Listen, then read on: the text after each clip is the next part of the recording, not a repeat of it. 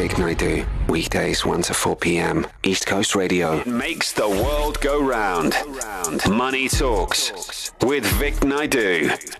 Money Talks. We talk money matters it's Wednesday. Yes, Wednesday. And today is also one of those days where I share other people's business, you know. I've got two friends. They've recently married. Cute. And I think this is their first couples tiff. And they say lots of couples fight about money. So the story is that they've both now confided in me. And I just hate it when I'm in the middle of a relationship. Like, please don't involve me, respect me.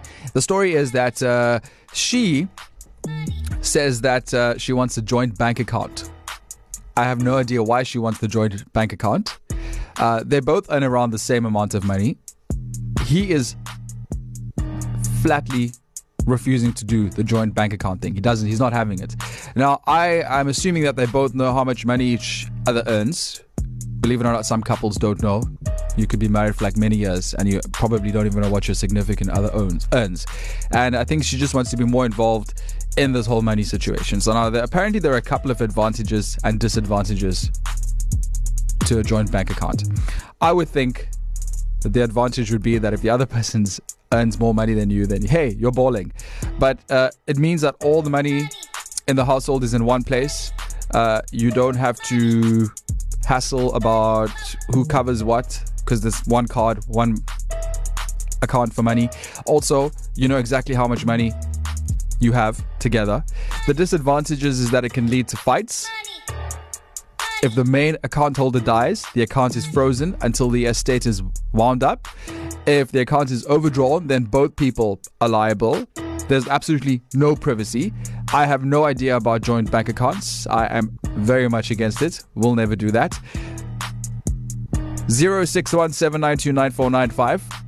Yes or no to joint bank accounts? What are your experiences with joint bank accounts? Do you have one? Have you had one? How did it end? Hey, how's it, Vic? Hope you're good, man. Awesome show. I think the only time it's actually acceptable to have a joint bank account, believe it or not, is actually for those couples that have a joint Facebook account. Yeah, serious trust issues there. So I think if you haven't crossed that hurdle of having a separate Facebook accounts, I don't think the bank account is going to make much of a difference. It's always going to be that what ifs and the unknowns. So yeah, there we go. Telling you about these friends who recently got married, and they're both on opposite ends of the spectrum when it comes to joint bank accounts. She says she wants a joint bank account and he's not having it. They both earn about the same amount of money, so I don't really see the issue here.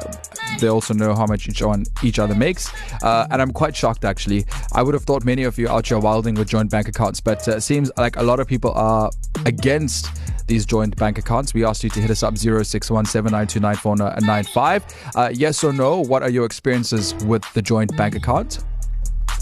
Vic, hope you're having a great day.